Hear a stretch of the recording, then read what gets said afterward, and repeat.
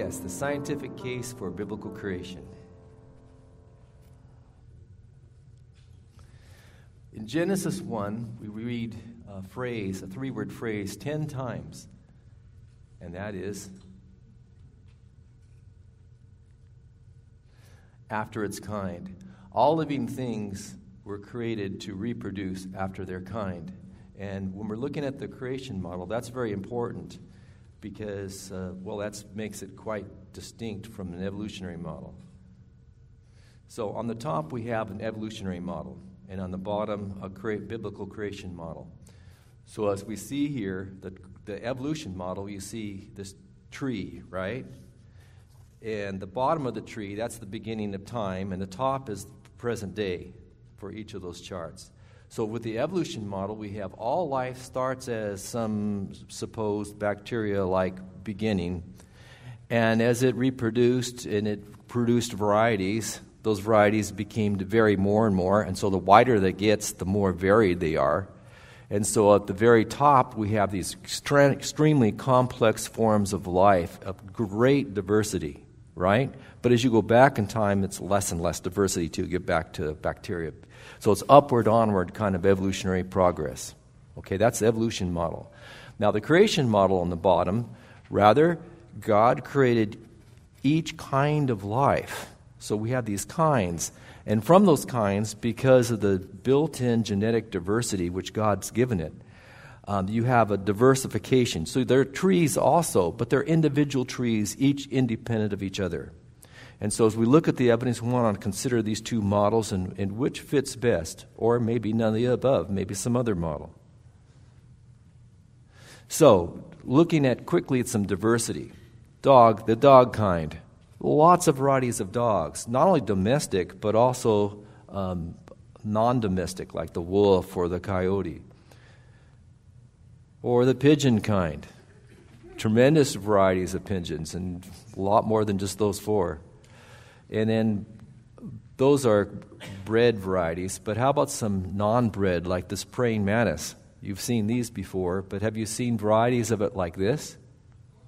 That's pretty neat camouflage, pretty neat adaptation to that particular environment. Or this one?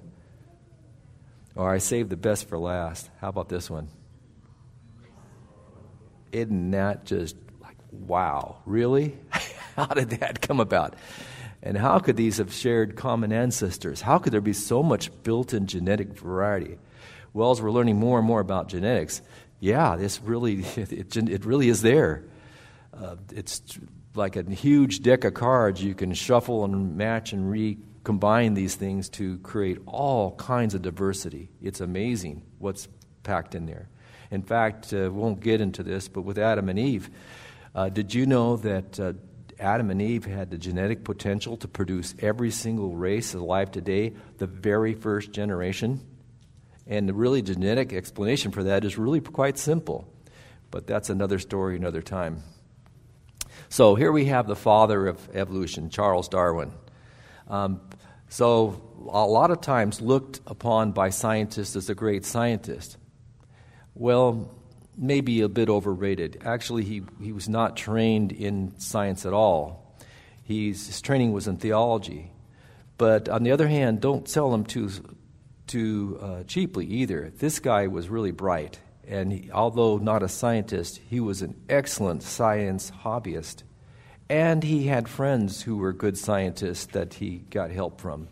So sometimes you don't have to be good, you just have to know someone who is and get their help, right? I rely upon that a lot. So Charles Darwin's famous book, On the Origin of Species, something very interesting about that book. It's a very famous book, right? It's a world-changing impact of this book. But this book titled On the Origin of Species fails to talk about one interesting topic. It never talks about the origin of species. You'd think that should be in there somewhere, right? It talks about, he assumes varieties exist, and then nature will favor some varieties over others. And so really his book is about the extinction of some varieties, not their creation. He never tries to explain the creation of it. and neither could he. Nobody knew anything about genetics, and least of which Darwin. So Darwin's famous 5-year trip around the world as a naturalist, and there they camped out for a while on the Galapagos Islands, the famous Galapagos Islands, right off the coast of Peru there, of Ecuador, on the equator there, and on the bottom left corner you can see that cluster of islands. And while he was there, he was investigating different life forms on these various islands, and in particular, the Darwin's famous finches. So on some islands, he found these finches with these little tiny beaks, which seemed to be very well adapted, very good at getting berries and food like that. But on other islands, you had these enterprising finches that would break off thorns off of cactus and then probe bark of trees with it to get insects. So different food source, so different kind of beak and different kind of behavior. And how about this one? Look at that massive beak. Yes, and he used it as nutcrackers. So these were mainly found on drought-afflicted islands, and so they would go through the plant rubbish, old dead plant debris on the ground, look for nuts, and then he cracked those nuts open, and that was his food supply. So Darwin got thinking, and this is Darwin's collection of finches. He caught these and labeled them. That's his writing. And so we can see on different types of beaks there. And so in his diary, Darwin has this page. I love it. I think. And then you see this tree-like thing. What do you suppose he was thinking? I think we can kind of sort of guess, don't you? He's guessing something like this. So maybe all these finches actually once upon a time had a common ancestor. And then they gave as they gave birth to varieties, different varieties then found themselves in different habitats and adjusted to those habitats. And varieties that were not well fit didn't do so well there, either left or died off. And so now we have all these different species of finches today, all from original ancestor. And I think this is true. I mean, I wasn't there. This is historical science, so this is just whodunit type of trying to solve a mystery. But I think this is a very plausible. But this is consistent with the creation model, isn't it? It's still reproducing after its kind. The kinds are varied, like with the dogs, but they still remain finches. Well, Darwin then took that further and says, well, since these finches have these very diverse beaks, how about maybe birds are quite similar to each other?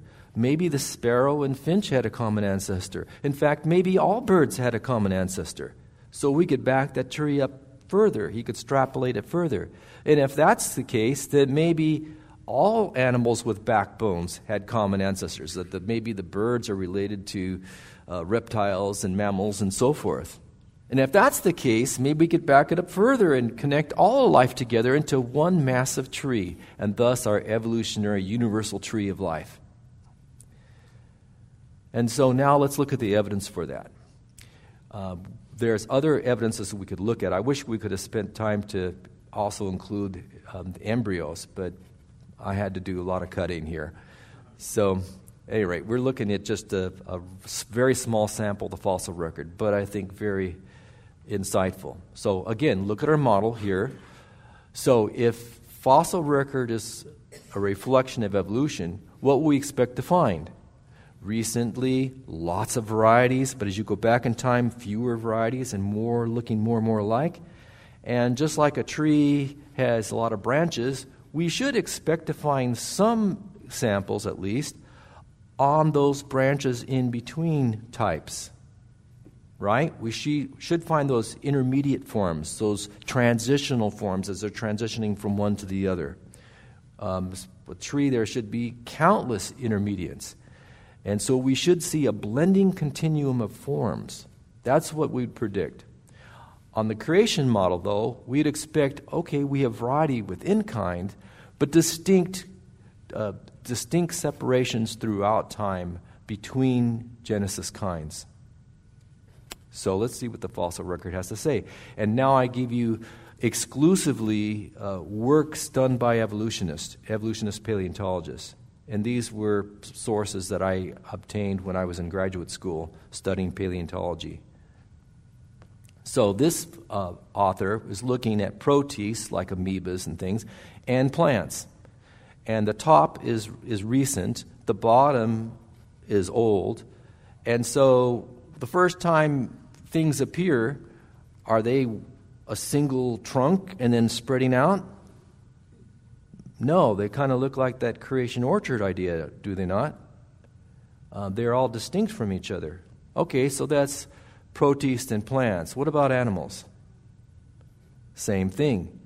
They appear, but they don't connect at the base, do they? And these are evolutionists who are presenting this. They don't see it, so they don't put it. So I appreciate their honesty.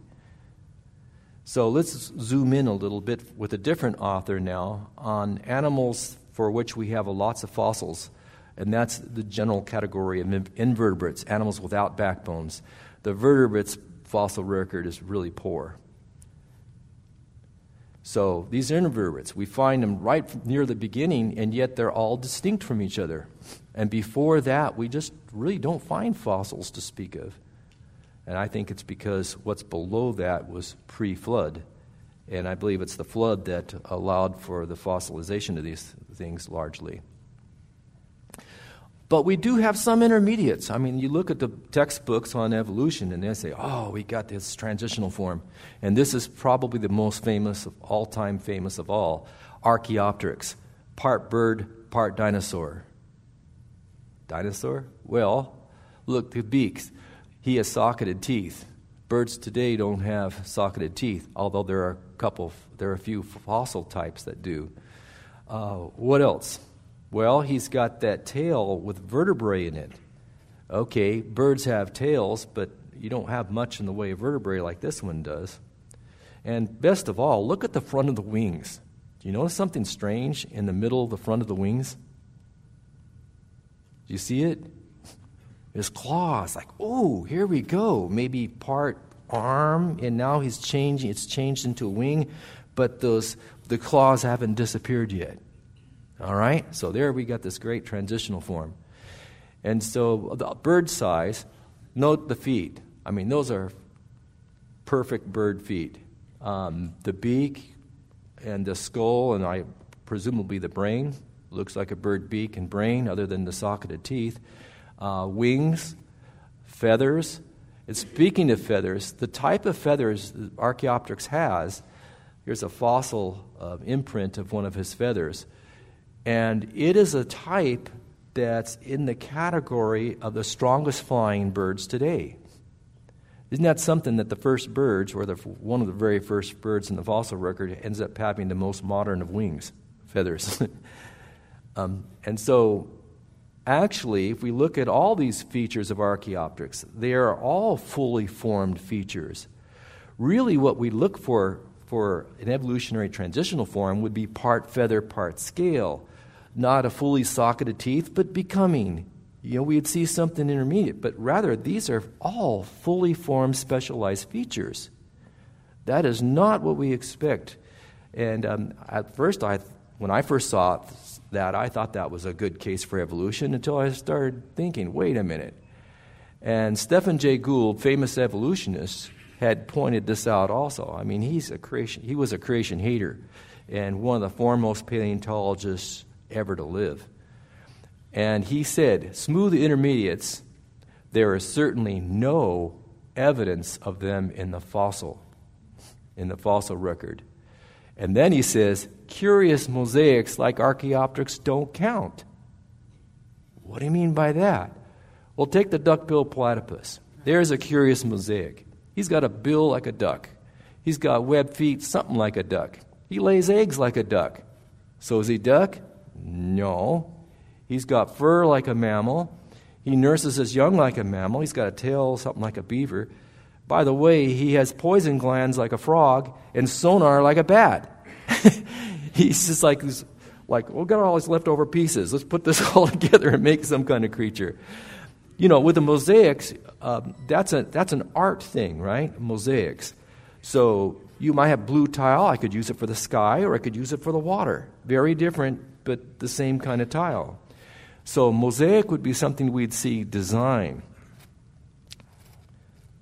So here's an example of a mosaic. So on one hand, we got a land vehicle, the tank, and a ship. And then what would be a mosaic in between those two? Maybe something like that, right? So a curious mosaics would then fit into a creation model. It doesn't fit into an evolution model. So with the fossil record, you might think of it like a giant jigsaw puzzle. Imagine a jigsaw puzzle that covers the entire floor here. Thousands and thousands of pieces, okay? And so as we find fossils, they're pieces, and we're putting them into this big puzzle. So what does it form? That universal tree of life? Or a creation orchard? Or maybe something else? What does it show? It's interesting to me when you look at textbooks that are arguing for evolution, they always major on the parts of the fossil record that we know least about. The vertebrates. You know, they had the whale series, the horse series, Archaeopteryx, human. These are ones that, according to statistical analysis, the puzzles for the fossil record for those is less than 1% complete. Okay, so if we had less than 1% of the pieces of the puzzle in here, and in the case of vertebrates, most all of them, we only have little pieces of pieces. So imagine, mostly little tiny pieces of a piece of a puzzle, and you've got less than 1% of the pieces represented in any amount. Could it be arranged to fit an evolutionary tree of life? And I have to agree, yes, it could. But with so little evidence, it could be a picture of my Uncle Ferd. You could be anything. We don't have enough evidence to know anything.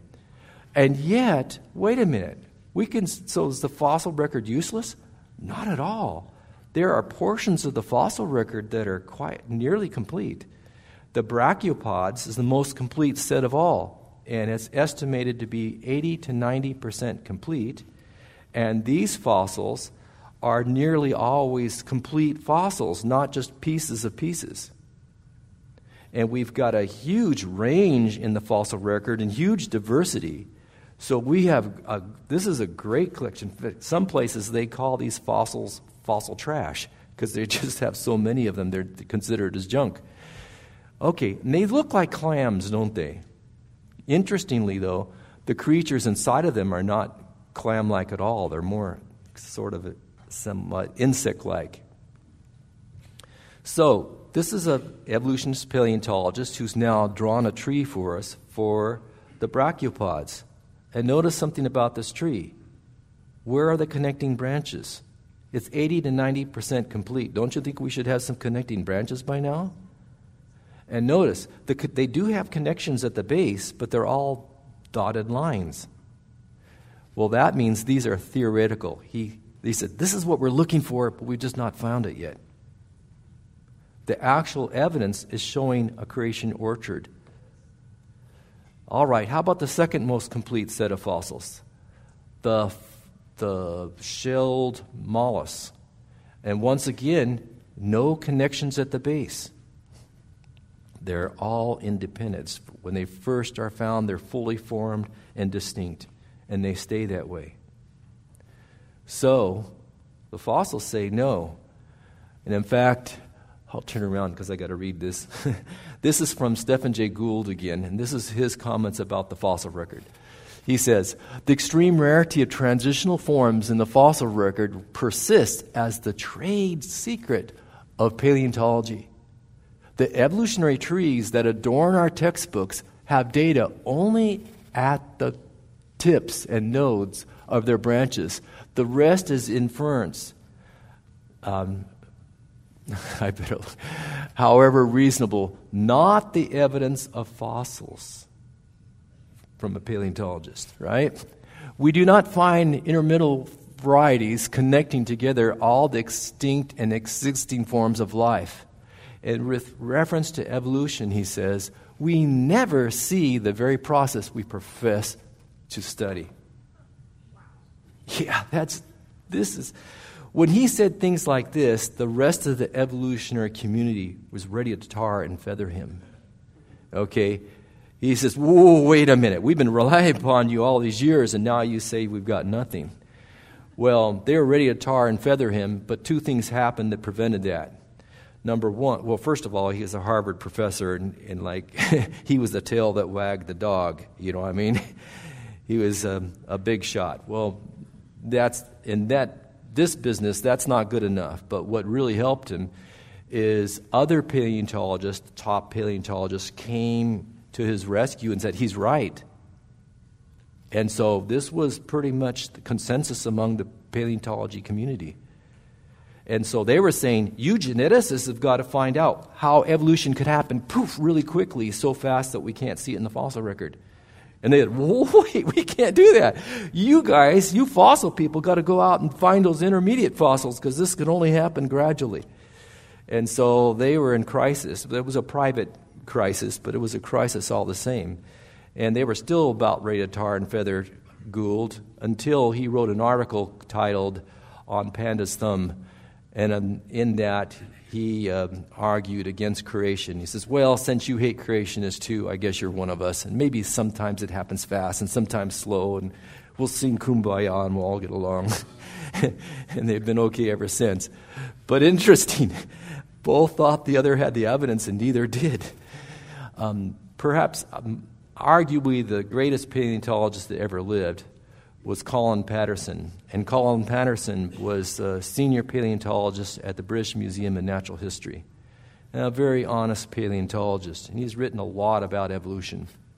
And one of those books about evolution, one reader had noted that, wait a minute, you're giving me pictures of fossils and you're saying it's about evolution, but I don't see evolutionary transitional forms here. And so he wrote to Colin Patterson, who graciously wrote him back. And this is what Dr. Patterson had to say.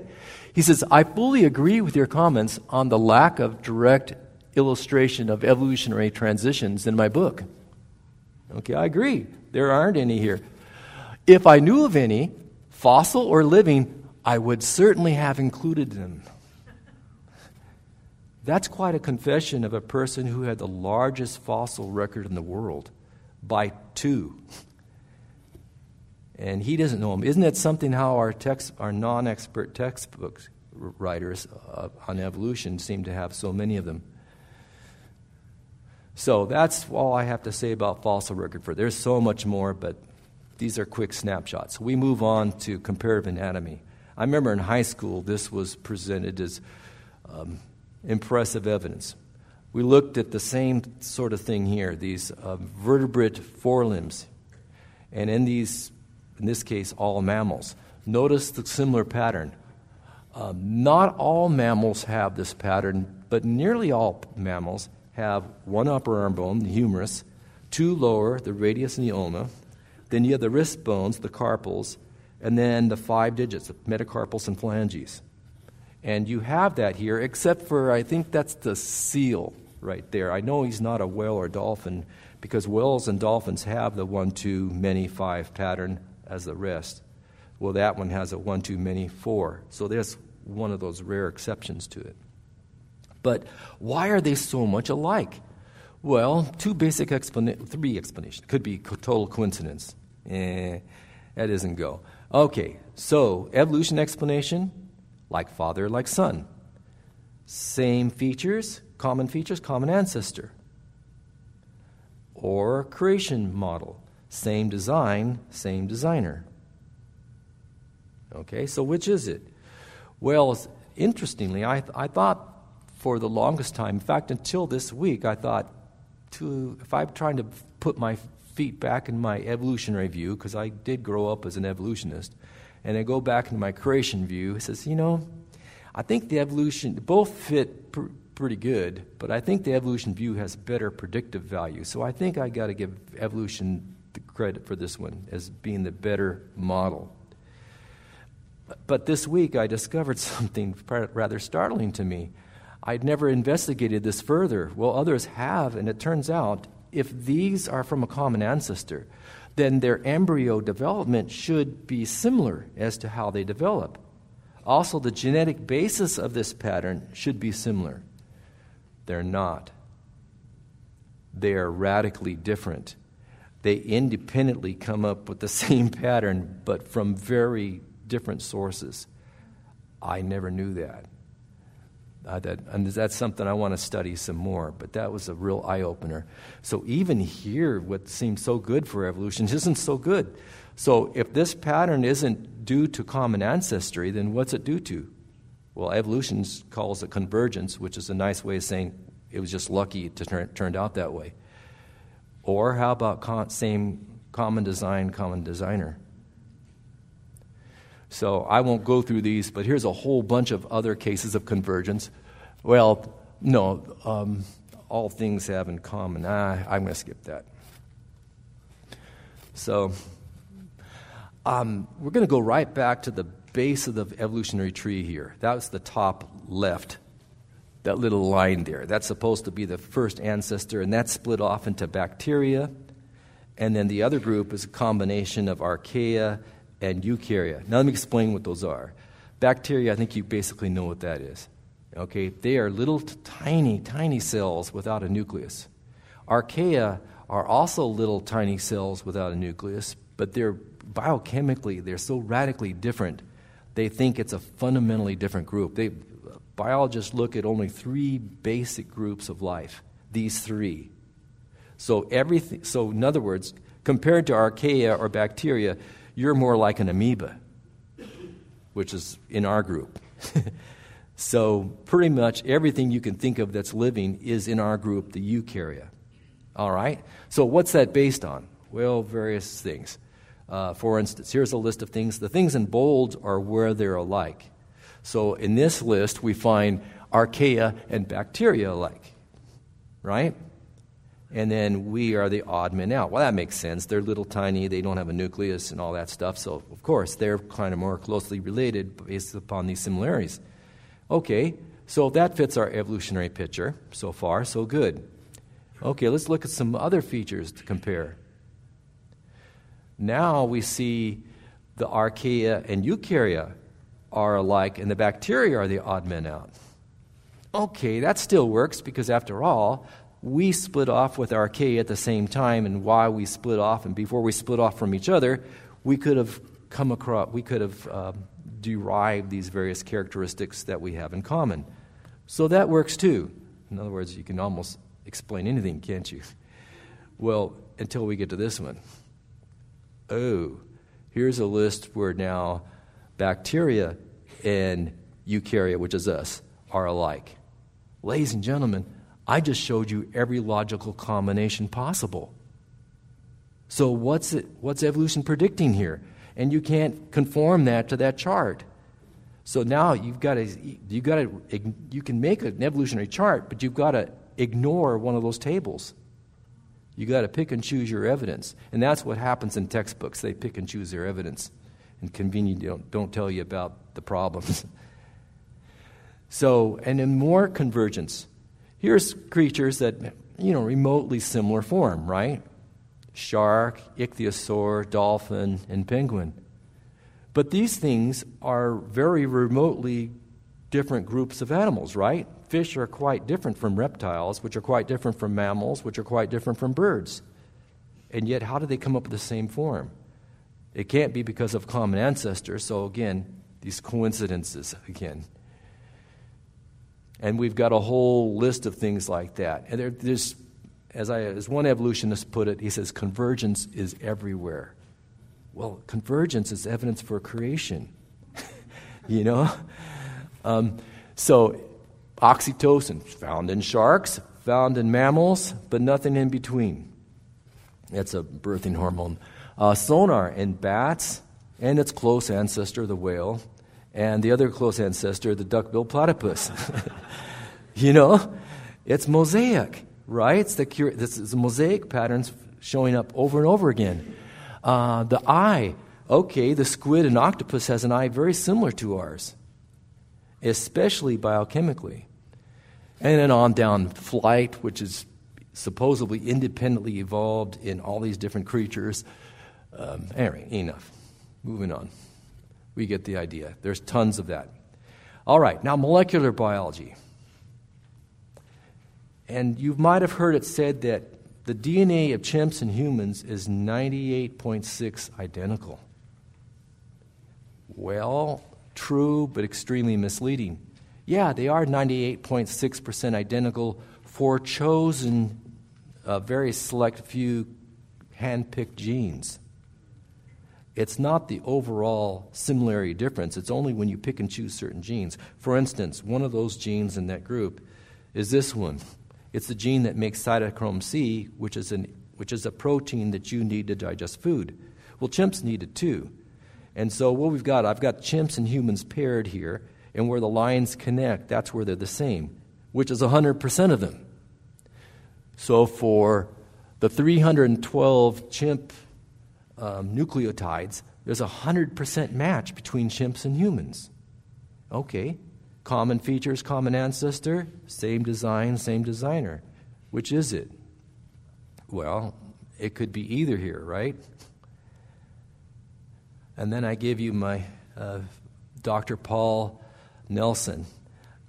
I gave a talk once upon a time at a place that was not very friendly to our point of view, and Paul Nelson was right behind me, and he gave this talk. I'll just give you excerpts from it here, and it was a real showstopper. And then we had lunch together, and he gave me these bunch of slides, and we've been in occasional contact ever since. So, okay, this is the tree of life for ants, not uncles, ants, okay? So top left, that little line, that's the ant's supposed theoretical ancestor to all ants. And it splits off into all these subfamilies, 21 subfamilies. All right, so it's a complicated thing. Okay, so why am I showing you that? Well, we'll get in there. This bottom triangle, this orangish-red triangle here, that's the biggest group, and there's 5,800-ish species in that group. There's a lot of them. And so I'm going to zoom in that because in that particular group, I'm told that every single ant species of all in that group, has been completely sequenced, which means we've got complete DNA data for all of them, which means we've got all their closest ancestries, all their closest relationships, all coded, nowhere to hide, right? So let's zoom in on that bottom triangle. And there it is. And that includes the fire ants. Yeah, I love those things. Not. Red harvester and leaf cutters. All right, and they have an average of about 17,000 genes in their whole gene sequence. But then we got this thing called orphan genes. You know what an orphan is, right? That the spelling there is intentional, actually. This is kind of a play on words. It's open reading frame, but actually it does mean like an orphan, like we don't know where this came from. When you get the sequence of this gene out here, and you go, okay, computer, go to the entire database of all DNA sequences ever sequenced, and go find the closest match. And they can't find one that reasonably closely matches at all, anywhere, including among the 5,800 supposed closest ancestors. In other words, just as the ants are supposed to have a common ancestor, the genes need to have a common ancestor too. But there's nothing remotely close to those sequences. And if we, 19% on average are orphan genes, which means these came out of outer space. You know? And let's run the numbers here on this. Okay, so if you got 5,800 species in this subgroup of ants with 17,000 genes average each, and we times that by 19%, what do we get? Over 18 million genes for which we cannot give any evolutionary explanation for. 18 million. And we cannot do a slow, gradual change from one to the other. So what can we expect if we look at all 14,000 ant species or of all life? You know, how many orphan genes might we have out there? Well, consider the words of Darwin. He's now talking about organs, you know, the origin of the organs like the eye, but I think we could say even more quantitatively about genes. So Darwin once said, if it could be demonstrated that any complex organ, or I add gene sequence, which could not possibly have been formed by numerous successive slight modifications, my theory would absolutely break down. I think in one subgroup of ants we've seen 18 million of them. So now we get finally to my good friend, Dr. John Sanford. This is a man, it's a gracious, humble man. I wish we could have him here sometime. He's one of my dearest friends on earth. And this man is a great scientist. He is the inventor of the gene gun, which, by the way, he would not have invented had it not been that he converted from theistic evolution to young earth creation. See, as a theistic evolutionist, he thought, okay, the way to make new varieties of plants that would be useful to us is we got to mutate them and then you artificially select the good ones. Well, at Cornell University, he did that for years, and he said all I pretty much produced is I had something that I could sell, but pretty much it was junk. And then his conversion happened, and then he got thinking, okay, if the good genes that are out there were actually created, not evolved through mutation, then perhaps rather than trying to mutate new, wonderful varieties, maybe the best thing to do would be find ways to more efficiently mix and match the created ones. And so he did, and that's the gene gun technology, which feeds almost half the world today. And what have you done for the world today? But he doesn't think that's his most significant contribution. He thinks it's Mendel's accountant, which he's allowed me to use. So for me, using it's like the Cub Scouts working on the Marine stuff, right? So there's a lot of details here. I just kind of show you, see, it really is.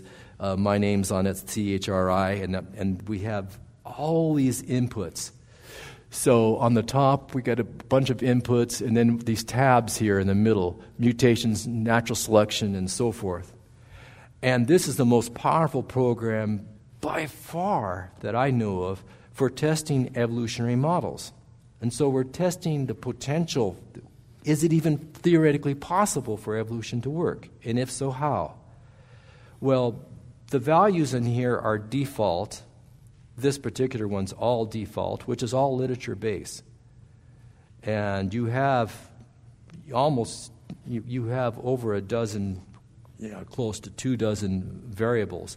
And having taught population genetics, everything that's important, supposed to be important to survival, is among these variables. And you can change it to pretty much anything you can heart's desire. And any curve of it that you desire. It's a very powerful program. So in running this program, I've ran the default to start with, and it shows mutations accumulate. There's 10 per person per generation, which is the setting here. And so 10 times 500 generations is 5,000. And so that red line there doesn't quite get to the 5,000 mark. Why not? Well, because natural selection's eliminating some of them. Plus, there's just pure luck, where some will die off by pure luck as well. But natural selection's not eliminating very many, is it?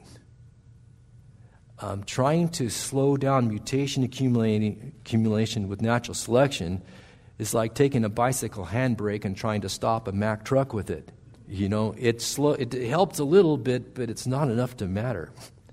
And that was the big startling revelation when I worked with this program. I said, we've made such a big deal about natural selection, but I'm finding when I do these actual simulations, natural selection doesn't matter very much. Mutation accumulation is the elephant in the room. And it's not stoppable. And I said, why didn't I know that beforehand? I know with, hemophilia, Queen Victoria apparently passed hemophilia down, and that's a horrible genetic disease. And how's natural selection doing eliminating it? I had a student as a junior high who was a descendant to Queen Victoria and had hemophilia. So it hasn't happened yet. And that's the real bad ones. What do we do about the real subtle ones? So here's the overall effect of the fitness. So if you're getting all those mutations, fitness goes down. And in this case, after 500 generations, we're down to about 76%, just under 76%. So we lost about a quarter of fitness. Okay, and I know a lot of charts and stuff, and it's kind of awful to look at. I apologize for it. But, that's when you're actually working with the stuff, that's what you're looking at. So Okay, and this we break down. This program is so awesome. It keeps track of every nucleotide, of all 3 billion nucleotides, of every individual for every generation, for all those variables. Okay, to run this properly, you need a cluster of 28 computers, and the average run here takes 15 to 20 minutes to run these things for 500 generations. And if you increase the population size or anything, it slows it down a lot more. So all the red are showing the negative ones, the negative varieties. The closer to the middle, the more neutral. And notice all the green. One little tiny box there. That's it. That's because beneficial mutations are very rare. And usually they're not all that beneficial. So let's up natural selection. I said it didn't affect things very much. Let's check that out. Okay, on our first simulation, we had a heritability of 0.2. Translate in English, natural selection's deciding 20% of survival.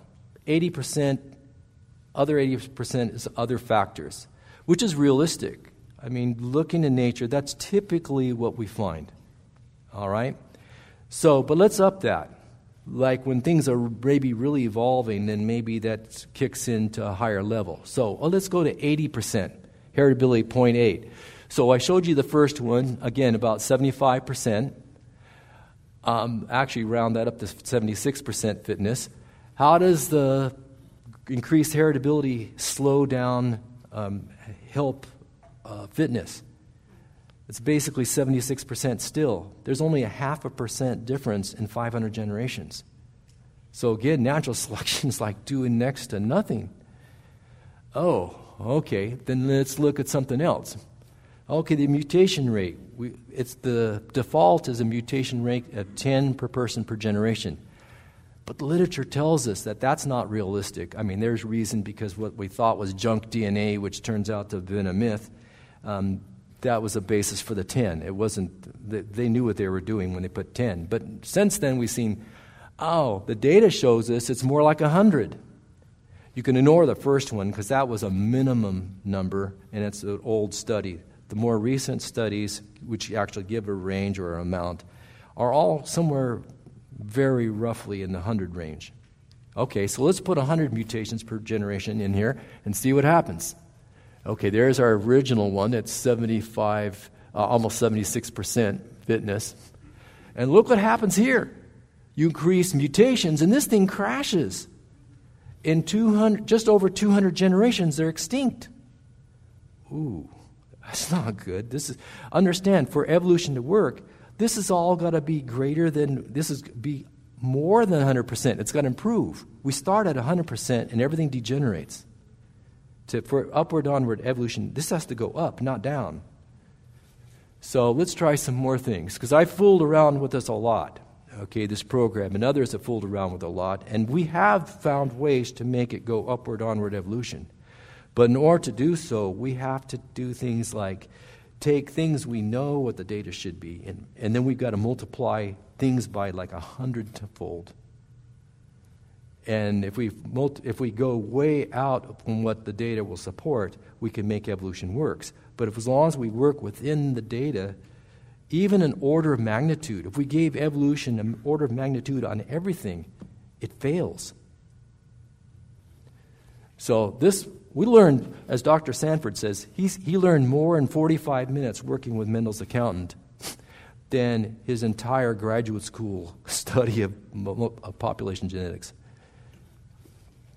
So, in the literature, we got about 500,000 genes studied, and in those genes are mutations, and of those mutations, found 186 beneficials.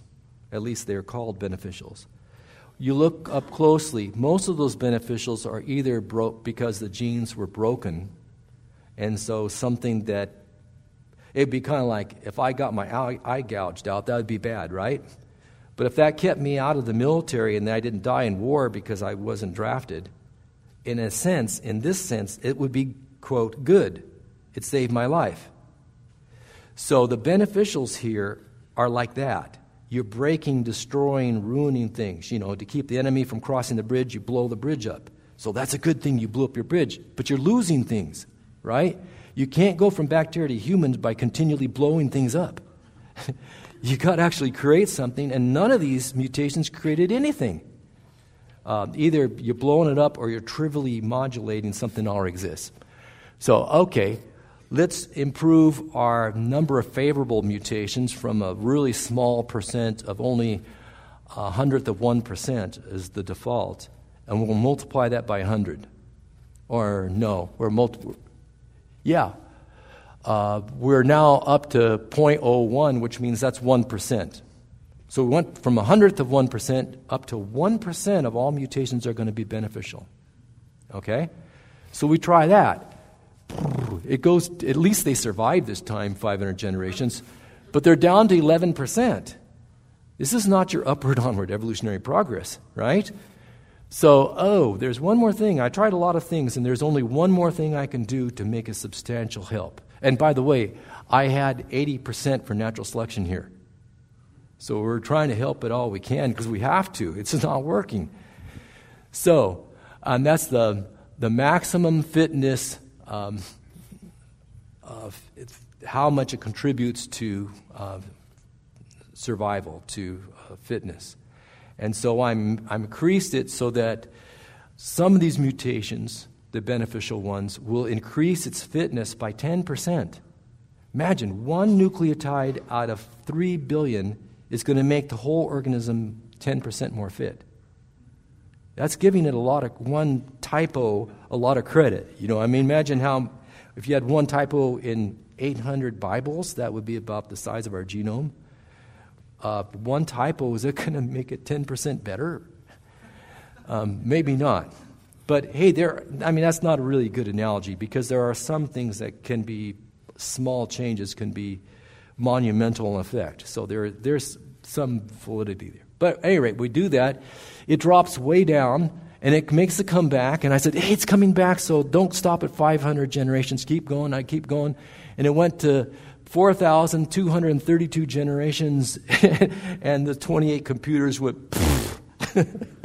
It took a day to kill all those computers. And so that's all I could do. Now we're at all our machinery can run. And notice what it's done. In that time, we've gotten just under 60% fitness. And so it went down, coming back, but it's leveling off. So, and we're giving it everything we've got. So, I'm going to skip this one. So, geneticists agree. I love these quotes. And when I say geneticists, I'm talking evolutionary geneticists. Okay? These are guys who are looking for upward, onward evolutionary change. But what do they observe? Not because of Mendel's accountants, but because of other independent ways of studying genetics. What do they find? Dr. Crow says, we're inferior to cavemen. Okay? Degenerating just like Mendel's accountant, right? Kondraskov, he says, no human geneticist doubts man degenerating. None. This is unanimous. And then Lynch says, we're degenerating at a rate of 1 to 5% per generation. Even at 1%, that means we're extinct in 100 years. I think his estimate, though, is more doom and gloom than is reality. I don't think it's quite as bad as Lynch thinks, because that's true of one generation, but he's looking at a linear thing, whereas we saw Mendel's account, there's a logarithmic pattern. So it would drop and slow down. Extinction wouldn't be as fast as Lynch is suggesting here. But nevertheless, it's catastrophic. It's observable. It's happening around us. Mutation accumulations everywhere. One thing I should have mentioned from the last slide, the last comment there. Mutation is the primary cause for aging and death. This is a real thing. Okay, the human race is going extinct. You see in inbreeding how people get all messed up? That's just revealing hidden mutations. That is a preview of what's happening to the entire race, human race. This is real. So, in conclusion, Mendel's accountants demonstrates that the beneficial mutations are being overwhelmed by the harmful ones. And when you couple them together, it's like getting a good bill in Congress and then get a bad stuff attached to it. and it's a package deal, and the bad is worse than the good. And that if you have mutation rates of 2 or more, then degeneration happens quickly. So thus, the standard mechanisms for evolutionary progress of mutation and natural selection is going to get rid of all the bad stuff because keep just the good mutations and things get better and better. It doesn't work. When you get to real numbers, it just doesn't work. So what is that suggesting? Not only can we not have upward-onward evolution even theoretically, we cannot even sustain a species more complex than a bacteria for 1 million years. What does that tell us? Well, life isn't so old then. It can't be. We'd be extinct by now. In fact, Kondratiev had written articles says, why haven't we been extinct 100 times over? Geneticists are coming up with this, and they're saying, this isn't good, folks. So at any rate,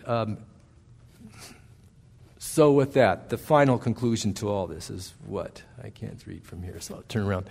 Okay, God created kinds. Life reproduces after its kind. The fossil record, comparative anatomy, and genetics all reflect creation mosaic, that things are indeed reproducing and distinct by kinds, not by evolutionary orchard. And so life is thousands, not millions of years old. And then evolutionary common descent is not supported by science nor Scripture. And I love this paraphrase from Martin Luther. He said, it is rational to trust the written eyewitness account of he who cannot lie over the speculations of men whose theories constantly change. So had even all this science had gone against the creation viewpoint, in my eyes, from what I've learned from Scripture, I would still stand with what the Scripture has to say. And with that, thank you. Oh, our 4 key questions. So what do you do with all this? Basically, what I've shown you was more of shock and awe, right? It's probably not a lot here that you could really go out and use today. But here's something, just having your faith hopefully strengthened here. Here's some key questions that can be asked if you're dealing with someone who's an expert. First of all, stall for time. Ask him, get clarification. What did you mean by that? Also, that shows respect, right? And then this next one. How do you know that's true? Let them explain. Give and learn something, right? Ask questions, learn something. And then, okay, they give some explanation. What is your source of information? Okay, so now they do that and do a really good job. There's always this question, and it's good to put it back in the expert's lap again to deal with. But what if you're wrong? And then when they come up with good objections and questions, write them down and say, hey, I don't know, but I'd be interested in researching that and seeing what I can come up with. And then ask Dr. George Matsko, or you can ask me too. Anyway, with that, thank you very much.